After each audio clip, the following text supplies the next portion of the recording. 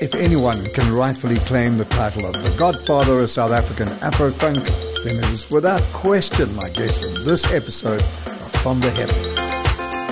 Sipho Mabuse, globally known as Hotstix, the godfather of Afro-funk. His impressive career spans over 50 years as a hit-making machine with songs like Burnout and Chikisa and Jive Soweto. He's an exuberant live performer, cultural and social activist, producer, nightclub owner, music industry icon and composer. He's garnered enough awards and accolades to fill a large house. So if I'm not mistaken by the sands of time, Sipho, I first met you, I think it was around about 76 at a Malombo gig. You remember Philip Tabani and Gabriel? Yes. And then I saw you live at Lucky Michael's Club, the Pelican, in Orlando West. Now that was a legendary club, wasn't it? One of the naughtiest people, white people. Yeah, but Benji, you know, with your opening, I think, look, who needs a praise singer if there's Benji in the house? You said all these things that I never imagined anybody else would say. But anyway, thank you so much. It's a pleasure. Yeah, the Pelican was the place, you know. We hold great memories for that place. And for you to actually have come there was a very big challenge. I don't know how you did it because, I mean, you came at a time when Soweto was on fire. Yeah. At the same time, because it was 1976. And we know what happened in 1976. Sure. You see, I was hungry. I mean, I was hungry for the music. Yeah. That's really where I could hear you jamming with Kippie Moketsi and all the guys. All the guys. And all of that was, I was like Stompy Manana, Baniro Chabani, all those great musicians. So I was musicians. Like a sponge, I'm still like a sponge. Yeah. How did you get the name Hotstix? I started as a drummer with the Beatles. And I used to be inspired and motivated a lot by jazz musicians like Eli Mabuse, Gordon Mfandu, David Ramokasi. I mean, the list of Gilbert Matthews, the list of drummers who influenced and, motivated me is endless. Alvin Jones, Ginger Baker, Bernard Purdie, you can go on and on and on. So I used to practice a lot. I used to lock myself in the room and practice even without the band. One day, I think as I was practicing, Eli Mabuse walks into my studio and he starts sitting on my drum kit. Whew. Those practices, came to be when we had a concert. I think it must have been either in Diepkloof or Ladysmith. And Condry, who was a guitarist then, after I'd played a solo, I think I'd played a solo. Of course, the lights went off. Well, the lights went off. I was the only one who could continue playing. I think practice kicked in and I just continued playing for about 30 minutes. And all I could hear was this applause from, the audience. And when the lights came on, of course, then I stopped. Condry came to me and said, shoo, shoo. Typical township patois. Hey, Mfan, Hi, uyashi samfane, which meant, I'm hot. And he said, Hotstix, and that's how I got the name. What a wonderful story. I mean, you mentioned the Beatles. Now, the Beatles were a seminal band. Yeah, absolutely. You got together in the late 60s. I think you were all school friends, right? So there was Selby, Alec. There was Alec and Monty, and yourself. And myself, yes. I went digging, looking for Beatles material, and I came across a song called Lost Memories. Ooh. and it's very much in the 60s UK beat style, Absolutely. With the keyboards and everything. A bit like, I don't know if you know a band from Zambia called Witch. The Witch, yes, of so course. It's a bit kind of like it. Who produced We that? spoke. Yeah. I think I was talking to someone in my chat group, there's a chat group that we have, and someone actually mentioned The Witch from Zambia. And I actually indicated to that person that, we saw them, we met them in Zimbabwe then, Rhodesia, of course. Yeah. And we were probably not unlike similar. We were similar. We were almost the same type of band.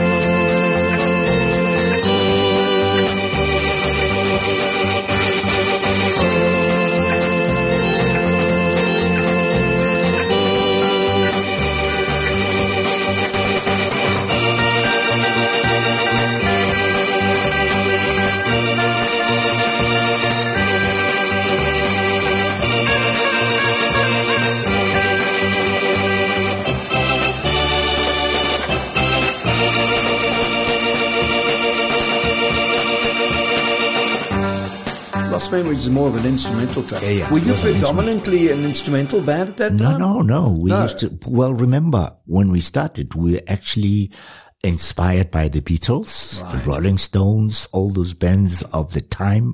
So we would be singing songs like bands like the Trogs, and which we brought, we brought to Soweto. When the Trogs came to South Africa, then we brought them to come and perform with us in Soweto. Oh, that's amazing. Yeah. Okay. So pop music played a big role. I feel it in my toes. So pop was a big influence on Absolutely, the Beatles. Yes. We modeled ourselves on the Beatles, actually. Okay. Yeah. So the band became very popular rather quickly, right? And you opened for several overseas artists. Do you remember who you opened for? Percy Sledge, Brooke Benton, Wilson Pickett, and many of the guys. I mean, I've just mentioned the Trogs as well. Yeah. And there were also local South African white bands when white people were not allowed to come into Soweto, but we brought them in. I mean, bands like Freedom's Children were there with Julian Laxton and all those guys. And we had Hawk. We opened for a number of bands, and despite what was happening politically, music was a lot more integrated then. It's interesting, and I'd get your opinion on this, but South Africa in the 70s saw an influx of American black artists. Yes. Soul artists, Percy Sledge, Wilson Pickett, Arthur Conley, and everything. Didn't you find that like a little strange that black Americans would come to South Africa in the midst of oppression? I mean, I don't think at that time there was the level of awareness of what was going on in South Africa in terms of how the musicians saw South Africa. Obviously, people had to be educated about what was going on in the country. And eventually with the rise of the black consciousness movement, people were conscientized. People were made aware that, no, you cannot come and perform in a country where there is this polarization of race, which South Africa was apartheid driven. And yet you guys as black people, your presence in this country would have meant that you are endorsing the system itself. Those who had come in before were obviously consciously unaware of what it meant to come to South Africa until, of course, they were educated by the political state. The Beatles themselves had a major sea change when you went to what was then Rhodesia. Yes. And during that country's independence struggle. And it had an effect on the band musically and politically. Yes. What changed for you up there? One of the things that we heard was music that was never exposed to us. We never heard of African music because there was, all the other radio stations like LM Radio, SAFM and so on, which essentially played American music. So we were not exposed to African music until we got to that place. And there was a place called Mushandira Pamwe. And places like the Skyline Motel where we would go and perform. And suddenly there was all this music from the Congo, music from Ghana. And wow, I think because we were at the level of consciousness and awareness of who we were at that time, we started interacting and engaging with the politics and the understanding of the cultural activism within Zimbabwe. And of course, there was a groundswell of military armed struggle there. That became critical for us to either we embraced what was going on in Zim to come back home to also expand ourselves beyond the pop music that we was doing. At that point, is that where the Beatles made the transition to Harare? Absolutely, because we had been so welcomed by the people and people loved us in Harare. And we even composed music around that. You became the flag bearers of Afrofusion, but it also had in funk and soul and even rock. Yes. In that time. Were you being influenced by the Afro bands like Thomas Mafumo, Fela Kuti, Nigeria, the Funkies? No. We hadn't had people like Thomas Mafumo. We hadn't heard bands that we had was mostly from Congo. Thomas was not really even Oliver at that time, there were Davangwena Band, there was OK Success, there were all these other bands like Louis Mhlanga's band, and there were amazing musicians as well. Right. And yes, Fela, of course, we would hear Fela and so on. I don't think that our influence came as a result of that. Most of the influence would have been really politically driven, and the level of consciousness that we had. What do we do now? Now that we've heard the music and we know what is going on and there's this groundswell at home, do we take our music and integrate it into advancing the struggle and so on? And that's how we got to be. By 76, you had released 2 albums, the first Harare album and then Rufaro. Rufaro, yes. And those were very different from what had gone down before. Absolutely. And thankfully, they've both been reissued on vinyl. And you were signed at that point, I think, to Rashid Valley's label. Yes. The Sun. I was just about to say so, yeah. Which was fiercely independent. Independent label. What reaction did you get from the South African community to this radical musical change? And this amazing. The response, the reaction was just incredible. In particular, with the university students. Remember, most of the students at that time were probably of the same generation as us. Some of them had come from the same high schools that we performed before. So because there was all this radicalism at the universities, the music itself was seen and heard as part of what was to ignite or conscientize society about our Africanness, blackness. In places like Turfloop. Yes. And places we're like on that. Fire. We're on fire at that particular point. Fort Hare University. Absolutely. From a political thought point of view and cultural. Yeah, those universities were like serious bedrocks of political activism. And Harare's music was driven by belief. Yes. In what was happening, what you were saying to people. 76 irreparably changed the political, social and cultural landscape of South Africa. It was a watershed moment. What role do you believe Harare played in that conscientization of young people? Do you think that music changes political systems? Very much so. Very much so. If we look at people like John Lennon with the music he made, we would know how influential the music he made with regards to the war in Vietnam and so on. When we made the kind of music we did, because what was happening at that time is not to believe in ourselves as black people. Once you extract from one's being the belief that you are inferior, it begins with the kind of music you listen to, the kind of books you read, the reference to your appearance determines and dictates as to how you advance yourself as a people. I always believed that the music that we made was part of that driven purpose when we used language to conscientize people, because we stopped singing in English at the time. Because when we started, obviously most of the music we made was singing. And language is very critical. People underestimate the power of language, how it can influence thinking and belief. This is why you find in Zulus, whatever they would do, firstly, it's the language that they advance. So we started singing in African idioms, and people responded to us positively, of course, with Steve Biko, Diro, and all that movement. The Black consciousness movement was very much aware of what we were doing. We used language to say we are who we are, and nothing is going to change us from that.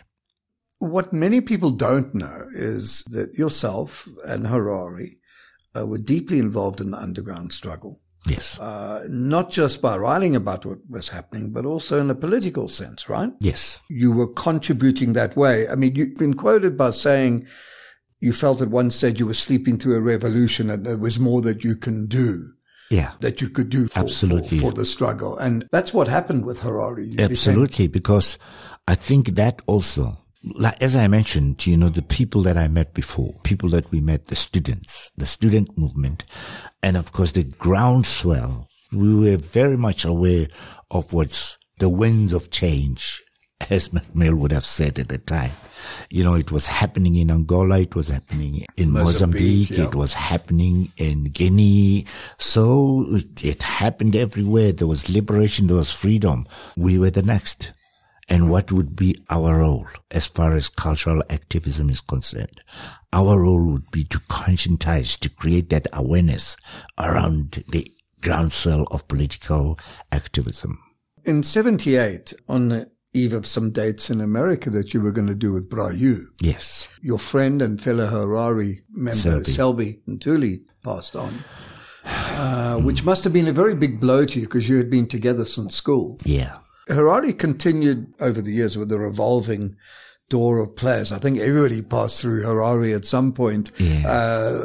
Thelma Sagoni, Kayam Klangu, Doc Tatlani, yes. and Opus Agro, who I worked with in Kabasa. Kabasa, yes. Because we signed Kabasa at Weir. He had just left Harare. Actually, he was fired. He was fired from Harare. Yes. But I mean, you did have a lot of really top musicians as part of Harare. Chico, you know, Chico was one of them. Condry was in the band. Was one of the band members, and there was Banza Khaswani, who went on with Mango Groove, you know, and Banza then played with us at high school. Oh, I didn't know. Yeah, he played with us at high school. Actually, Banza played with the Beaters. Okay. Yeah, he played with the Beaters, and he was one of the foremost trumpeters, young. And when we backed Brooke Banton, and Banza played a trumpet solo, these Americans said, "What? Where did this boy learn how to play trumpet?" Because his tone, his sound was almost exactly what they would say. He sounds like Louis Armstrong. Oh, wow. But so Harare was like a university. Absolutely. For Absolutely. South African musicians. Well, we were not aware. It was not intentional. Right. It was not intentional. But I think our level of popularity attracted many of the people that would rather be, you know, it's like when you grow up and you're a football star, you look for that team that everybody would love to play for. The dream team. The dream team. Yeah. So Harare was more like that kind of group where every young person who's a performer or an artist would love to be part of the Beaters or Harare. Some of those would have been on a musical level because Harare constantly changed. Yeah. So you would just update. We'll update with different people. And we called ourselves revolutionaries, evolutionaries, if you may call it.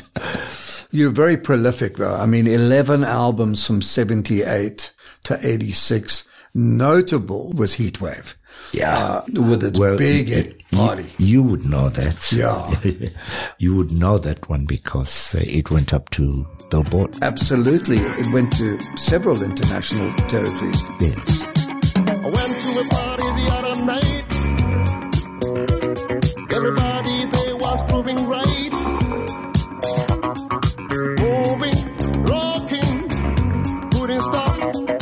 Rocking, yeah.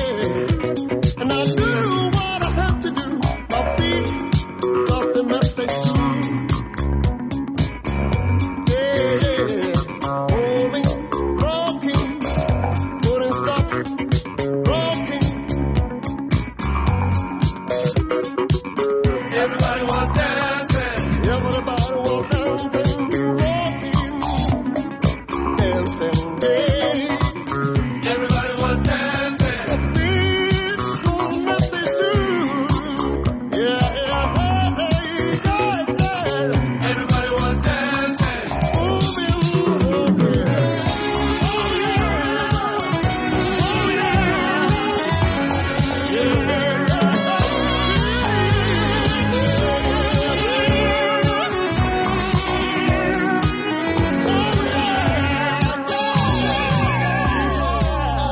You broke Harare up in 82, was it? But albums seem to have continued with Harare after that. Well, you know, there was the issue of who owned Harare.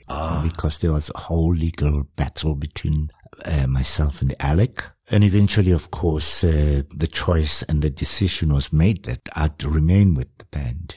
I think because of the intimate attachment to that band, necessitated continuation because there was all this sentiment associated with the band Harari. People loved the name. People loved the band. I mean, at some stage they said, if you thought of any other band in this country, Harari is a gift from God. I guess that sentiment was quite special for me that I continue. And I had made a promise to Selby, at his funeral where I said, you made fire when it was very cold. And I'd love to keep that fire going. That's wonderful. Yes. So it was running parallel with your solo career, was it? Yes, but for a limited period. For a limited period. Yeah. Well, let's talk about that lengthy solo career because, again, you were being progressive and moving forward and coming up with different sounds. I mean, Burnout is still one of the biggest selling songs of all time. I mean, somewhere around 500,000 copies. It's Probably insane. Probably more than Probably that. Because more. the 500,000 copies were the first 3 months of the release. Wow. It's still one of the most recognizable riffs in music. Yes. One of the You can hear it anywhere and you go, got it. Yeah. I know if I want to make people love me, I just go straight to it. So if you need to lift the crowd, let's do Burnout. I mean, you probably told the story many times. How did that song come about? Was it one of those magical, spiritual, organic moments where you sat down and played a riff and went, hey, there's something here. The best hits evolved like that. It's almost like you were in the studio when I did that. Because you're describing exactly how it happened, and Richard Mitchell, may his soul rest in peace, and I, were working on an album. Being the sound technician, the sound engineer he was, co-producer and stuff, he was busy with these, mechanical things, and I decided, no, let me just go and keep myself busy on the piano.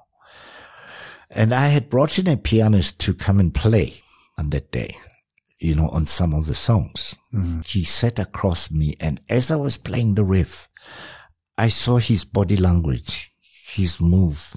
I just felt this thing, and I thought, this I'm going to put down before I can forget it. And I called Richard. I said, Rich, can we put this thing down before we forget it? And he said, I could hear what you were doing. So I started playing. And as I was playing, we stopped everything else. We focused on Burnout. 10 minutes, the song was done. I even started hearing the melody, which I wrote words for. And I think at the time I was going through an emotional turmoil with the Harari split. I was having this strange relationship with this woman, and I just brought the two together and thought, no, this is a very emotional moment for me. Perhaps I should write the song about what was happening to me at that time.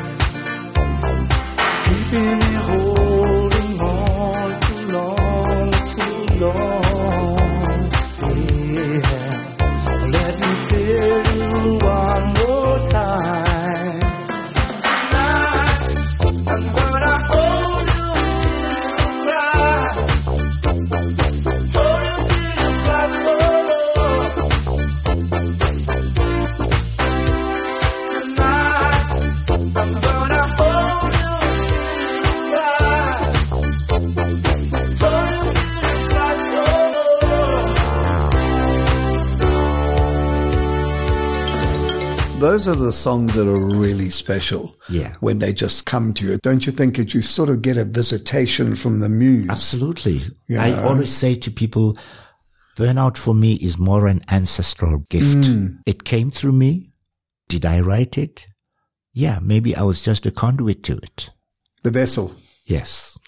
Did you think, when you finished it and mixed it with Richard and everything, did you think it was going to blow up to the extent that it did? I felt it immediately.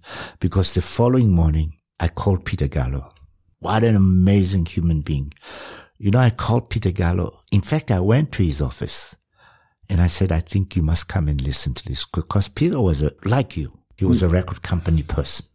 You know, the generation of record company people who really interacted and loved music with Ivor.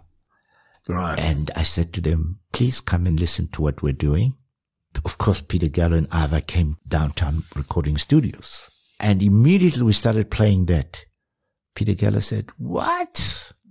What is this? Peter and Ivor have known how to sell music. They've sold different types of music to the South African community. And Peter Gallo said to me, it's a fantastic track. I think we've got a monster here.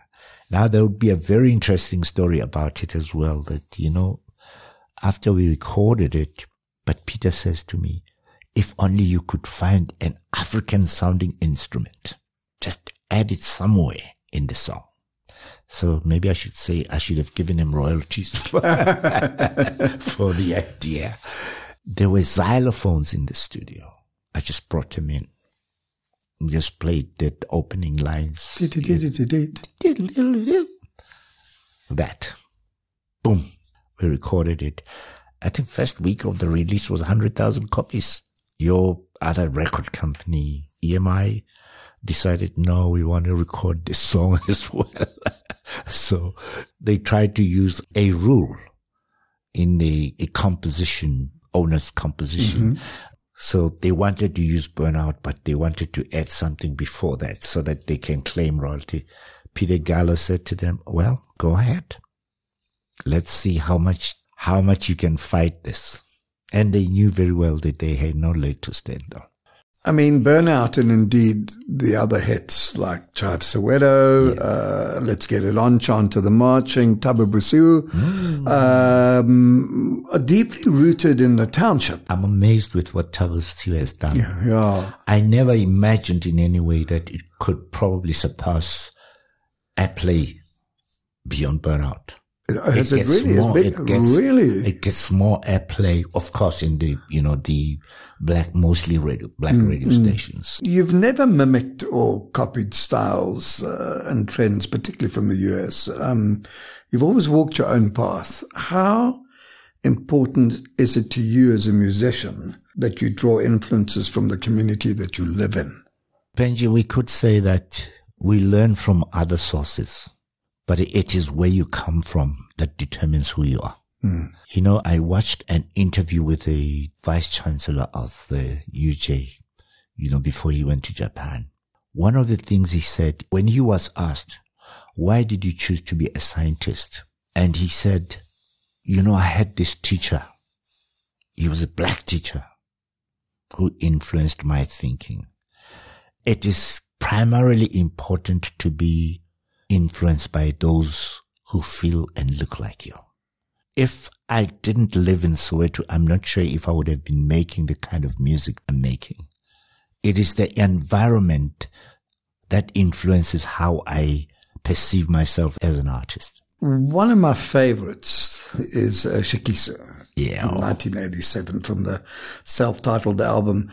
You recorded that in the UK with Martin Rushent, who's a pop and punk producer, Human League, you know, and it was released globally, and it was used in the film Throw Mama from the Train with Danny DeVito. How did that thing come about? Peter Gallo again was in the center of everything that was, you know, when they submitted. In fact, it was Ivor, because Ivor went to, you know, he always went to Midham, you know, and this time he had invited me to go with him. When we got to Midham, Ivor, of course, pitched And suddenly there was all these record companies who were interested in this music. Of course, Virgin was one of them in the UK, and Shigisha, and where they even invited UB40 to do a remix of Shigisha. Shigisha is more than just a track, because when I did 4664, I did Jive Soweto in the UK. But when I did Shigisha, the brass guys were just amazed. The horn section was saying, how did you put this together? It is one of the most driving arrangement we've ever had to play for any other musician. Wow. It was a humbling response from the musicians.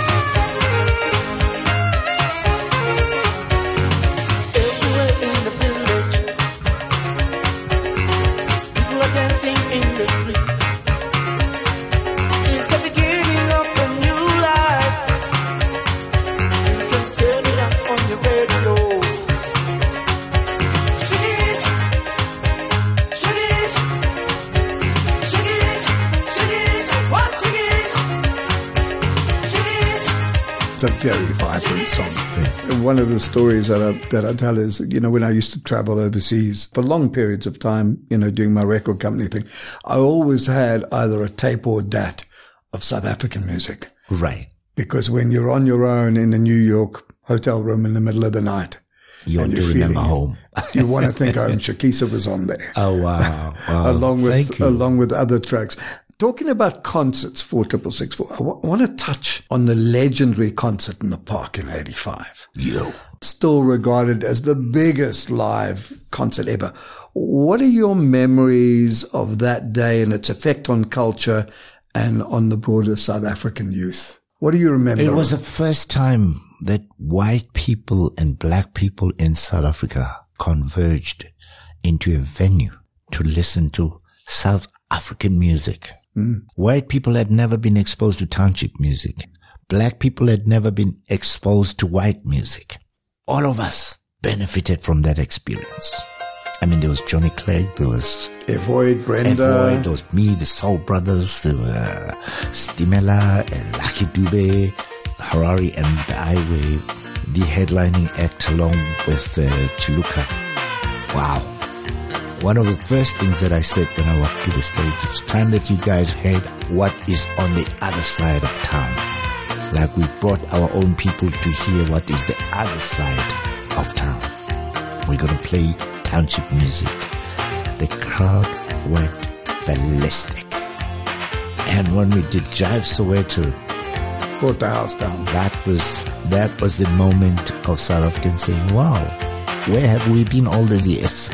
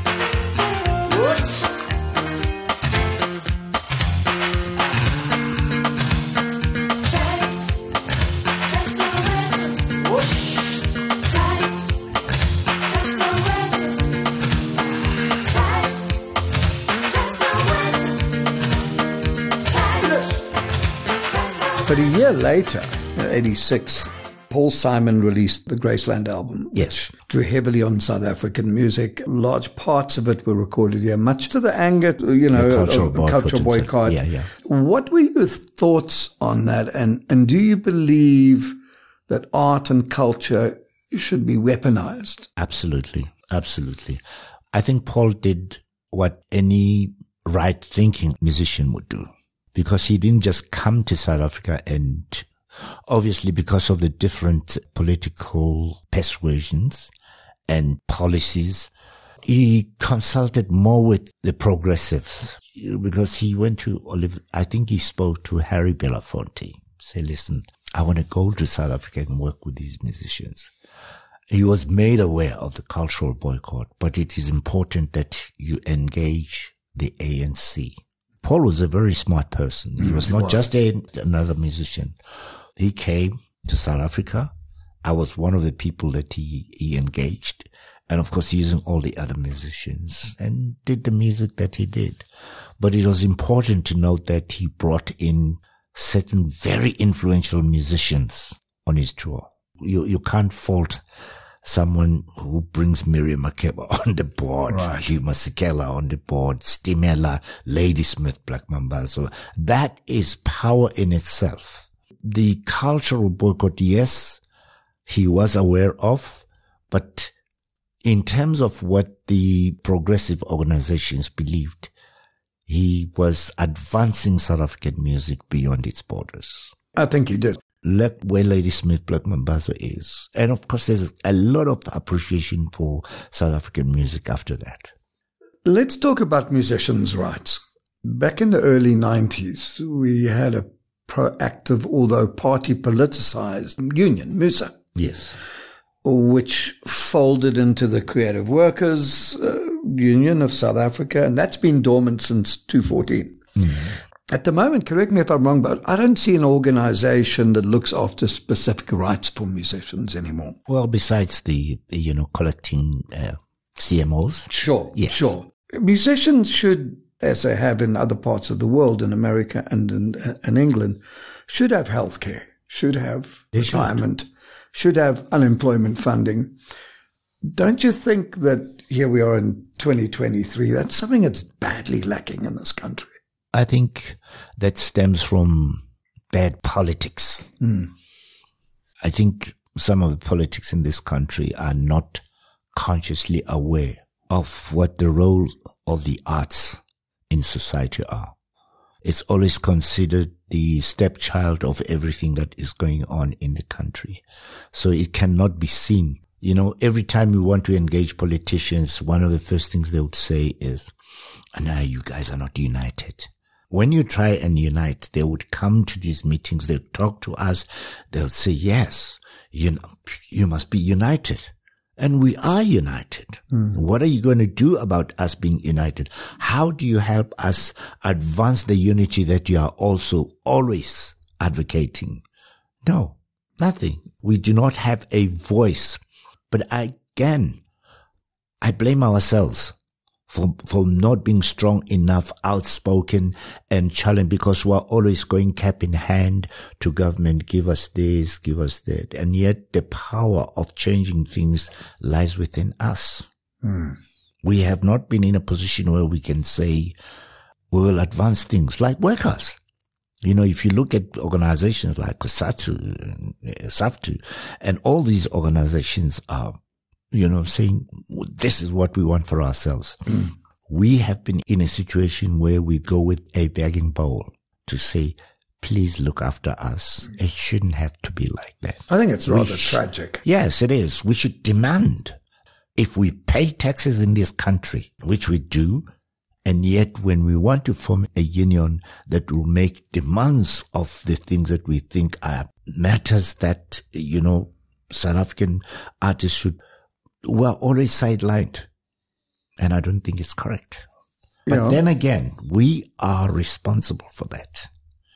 We have managed to get people, people like Mutsumi Makgene, who really tried to draft an amazing document to try to get the artists to unite against exploitation and to unite for recognition same as any worker and so on. It's sad because, as you quite rightly said, workers, general workers have rights, metal workers have rights, farm workers have rights, musicians who are special. Yes, domestic workers. But musicians are a special breed. They contribute so heavily to culture and to nation building, and yet they are without the tools that other people have. I think it really is very, very sad. Yeah. Over the past couple of years, African music has been gaining in popularity in the US, where artists like Burna Boy are making waves. With one or two exceptions like Moonchild Sonelli, South Africa seems to have got left behind in terms of being at the front of the wave in America to alert people to African music. Why do you think the Nigerian artists seem to be streets ahead on that level? We've got forms of music here. Amapiano. If I understand correctly, and from what I've seen and what I've heard, Amapiano is actually making inroads into, maybe most probably not in the US, but certainly in the UK. They've been there, and there've been programs, about them. You have Black Coffee, who's won awards, and you have Ladysmith, Black Mambazo. You've had the popular song in Jerusalem. So, yes, probably not the same as the Nigerians, because one thing that we also need to applaud Nigerians for, a forcefulness. Because they believe in themselves, they believe in everything that they do, even their movies. They've actually become one of the biggest movie industry in the world, because they are people who believe that their culture, is more important and if they can take their music to the rest of the world, then why not? I don't think that we've made enough effort to actually introduce ourselves to the rest of the world the same way as the Nigerians have done. I agree with you on that. And I hope it changes. There are some people, making moves over there, but I think this country has got so much to offer musically. Yeah. I went to Washington University and I met some of the professors, and when I introduced myself as a South African musician, one of these professors says, "Wow, you play blues like us." And I said to him, you know what? While we can play blues, we have much more than the blues in South Africa. Because Hugh Masekela is just making waves in this. Miriam Makeba is, I said, well, that's the kind of people we are. There is so much there. And it was Lucky Dube. He said, phew, I didn't even think that South Africans have got so much to offer to the world. But why are we not hearing you guys? We've got forms of music that are unique to us. Jazz, South African jazz. Yes. Here's a sad state of affairs. Where are the clubs gone? The Orbit's gone. You had Kippies. Of course, you ran Kippies. I ran Kippies. It was one of the great moments for me. I loved Kippies. Yeah. It was a haunt of mine. Part of that, don't you think, is the advent of DJ culture? It seems that DJs are the new artists and that audiences would rather groove to the decks than go and see and support live music. It's very unfortunate as well. There is just so much great talent out here. Young people have just been sold to listening more to DJs. There are special moments. There are special concerts. For instance, Joy of Jazz is one of those. It's done the Cape Town International Jazz Festival. There are quite a number of music festivals and so on. But as you rightly said earlier, clubs, venues where people can always go and listen to music. The unfortunate part about that is that they don't get the kind of support that would actually enable them to sustain beyond just being venues for moment of joy. Do you think that's maybe a byproduct of the digital age where everything is on the phone and you use music on demand? I hate to be but we went out and saw musicians in clubs. And then, the branch office down in town, you will remember the branch office, or as I said, the Pelican. One of the things that's come up in the last year or so is AI, artificial intelligence. I still have to get to know more about that. Well, what you know of it, do you think it's a threat to musicians? It's a threat for everything. Isn't that scary that I could recreate you? Yeah. I mean, as a musician, I could recreate your voice. Yeah, I know. And your style of playing. You know, I watched an interview. ABBA, had a concert. The Avatar concert, yeah. Yes, the Avatar concert. And I thought to myself, whoa, so this is where we're going. Should we be preparing ourselves so that there's a Sipho Mabuse on stage who's sitting and watching himself perform? Or in 50 years' time, we're going to have Sipho Mabuse on stage in a hologram stroke AI thing doing Burnout. Yeah. It is quite scary. Now, most of us spend our lives trying to escape our school days. But you bucked a trend and went back to school at the age of 60. Yes. What initiated that? I grew up in an environment where education was critical. People that I grew up with, people that I lived with, the people that influenced how we thought of ourselves were driven more by interest in education. And I think that never escaped me. And I had felt that it's another role I could play to motivate young people who are giving up on themselves in terms of education. I should go back to school because I hadn't finished my matric. And I decided I was going to go back and study, because if I can say to my children, please get an education, let me set up the example, why it is important for me to go back to school. I've always maintained that education is more than just classroom. Education is about power. If you understand your power, it would not come from material. It would come from knowledge. And that knowledge comes with education. So education is liberation then? Liberation, absolutely. Well, that's very inspiring that you did it, because when I saw that over there, I thought, because I also don't have a matric, I've only got a standard 7. It's something that crosses my mind. Maybe I can fit it into some of my busy schedule.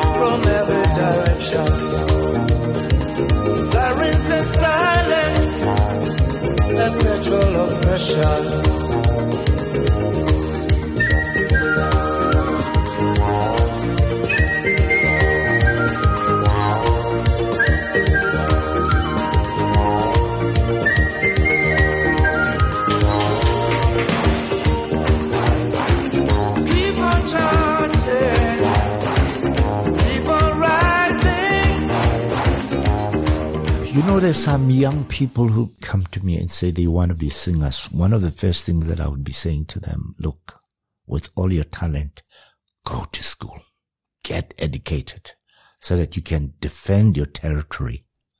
Some of them come back to me after many years of study and say, thank you, because I'm a doctor today. I'm a lawyer, I'm a scientist, because you made that choice for us. I said, no, you made the choice. I proposed that would be the best thing that you could do for yourself. What are you up to now? What's the future holding for you? I'm a musician. I make music. That's all I know. I love reading a lot. I have a library at home. I spend a lot of time reading books, but I also spend time in the studios writing, and I also spend time motivating young people on things that I think should be the right paths they should pursue. When you look back on this amazing career, this amazing life of yours, what do you hope that your legacy will be? I have made a contribution to humanity. If I have done that, I have made other people feel good about themselves and be happy. I've inspired and motivated.